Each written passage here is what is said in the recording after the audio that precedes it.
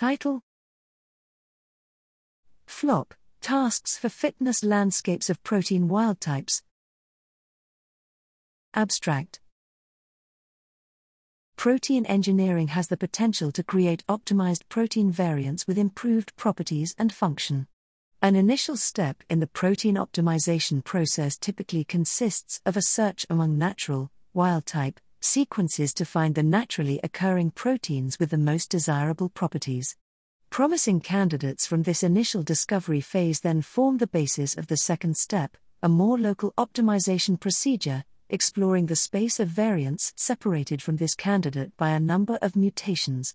While considerable progress has been made on evaluating machine learning methods on single protein datasets, benchmarks of data-driven approaches for global fitness landscape exploration are still lacking. In this paper, we have carefully curated a representative benchmark dataset, which reflects industrially relevant scenarios for the initial wild-type discovery phase of protein engineering.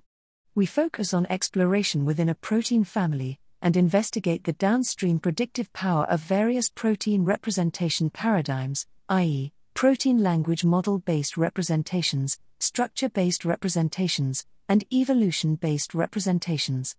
Our benchmark highlights the importance of coherent split strategies, and how we can be misled into overly optimistic estimates of the state of the field.